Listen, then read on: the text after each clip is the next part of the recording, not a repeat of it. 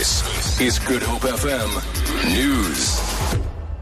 Good morning. Transport union SATAWU says it suspects that the killing of its Gauteng provincial secretary, Chris Nkosi, was a hit. Nkosi was shot dead in Germiston on Gauteng's East Rand last night.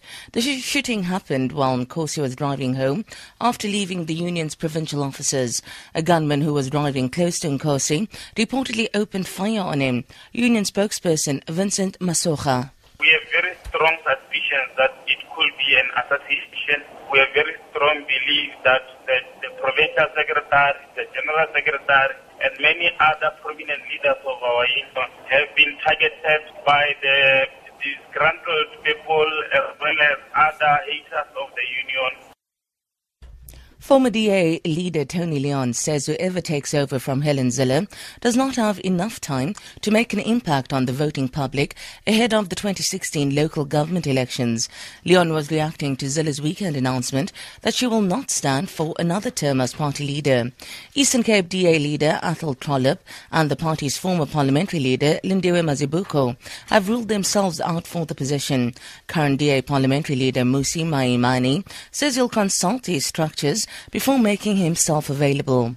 Leon has some advice for the new DA leader. There's going to be a new leader of the DA within a month.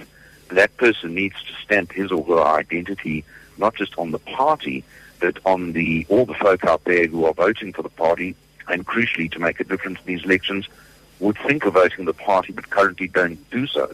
So he or she has not got much time.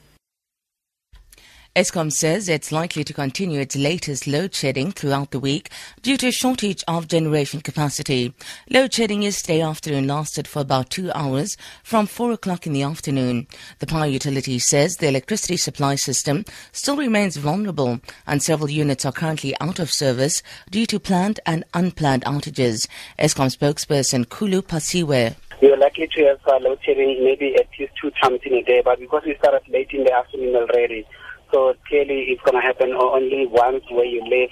And according to the sort of schedule that you have in your locality, it may be between 2 and 4 hours. As far as the rest of the week is concerned, chances are we're going to have a similar situation for the rest of the week.